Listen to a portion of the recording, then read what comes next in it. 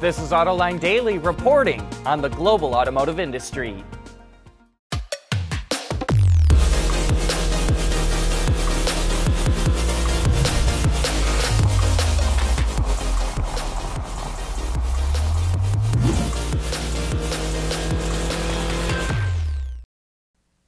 Nearly 3 years ago, Jaguar Land Rover sued Chinese automaker Jiangling Motors because the design of its Landwind X7 is a copycat of the Range Rover Evoque.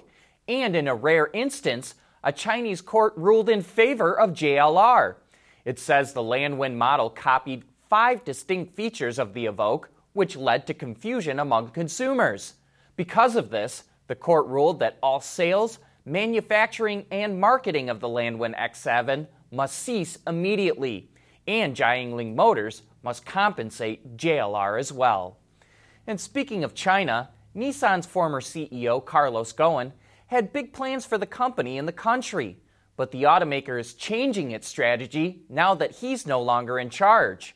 Ghosn planned on investing $9 billion in China, introducing 20 new electrified models by 2022, and increasing sales by 1 million units to around 2.5 million vehicles.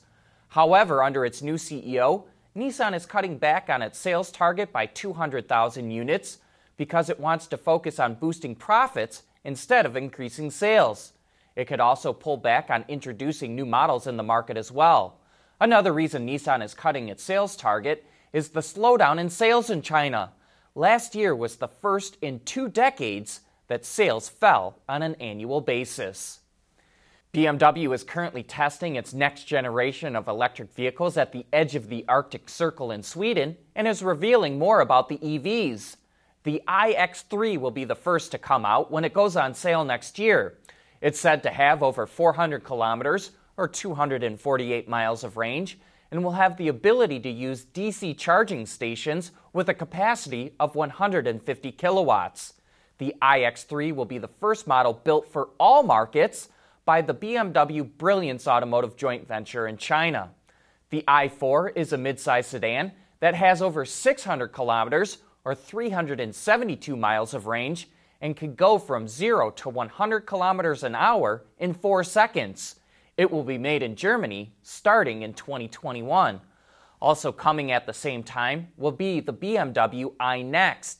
It will have the same 600-kilometer range as the i4, but also Level 3 autonomous driving capabilities as well. The iNext will be made at BMW's plant in Dinglifing, Germany. And BMW's German rival Mercedes is also testing electric vehicles in Sweden. It just wrapped up tests of the electric version of the Sprinter. In normal conditions, the van has a range of 150 kilometers, or about 93 miles, and in the winter tests, it's still delivering about 100 kilometers or 62 miles of range. The e-Sprinter launches in the second half of the year. You know, autonomous vehicles will allow people to do things in vehicles that they've never been able to do before. And with that in mind, Daimler is opening up a challenge for gamers, developers, interaction designers, and students to come up with new in-car experiences. And some of the ideas that are already out there sound like a lot of fun, like using the car's steering wheel, gas, and brake pedal as controls for a video game, while parked, of course. Movable seats, the seatbelt tensioners, HVAC system, and interior lights could also be used to simulate movement. And they're talking about car-to-car experiences, so you could interact with people in the vehicles all around you. There's a number of prizes for winning entries, and some of it may even find its way into production. AutoLine Daily is brought to you by Bridgestone Tires, your journey, our passion, and by Dow Automotive Systems, advanced materials that deliver better results. You know, Mazda's been talking about a diesel engine for the U.S. market for so long that it feels like we will never see it. And a new article from Ward's Auto doesn't make me any more optimistic. It spoke with the automaker, who said that right now the U.S. is not the primary market that needs the engine. It's instead needed for Europe. But Mazda continues to say it would not have gone all this way and gone through all the trouble to not offer the diesel engine in the U.S. market. It also won't say when it will offer its spark compression ignition Skyactiv X engine in the U.S. That engine, too, will be headed for Europe first.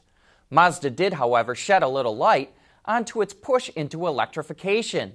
It will soon show off a new concept vehicle that sounds like it will have a rotary engine range extender. You know, even though it's only been on sale since the beginning of the year, Ford is offering a new appearance package for the Ranger. The black appearance package gives the truck a little bit more of an aggressive look with a black grille, running boards, accented wheels, and more. The new package costs about $2,000 and is available to order now from dealers. And it's no wonder.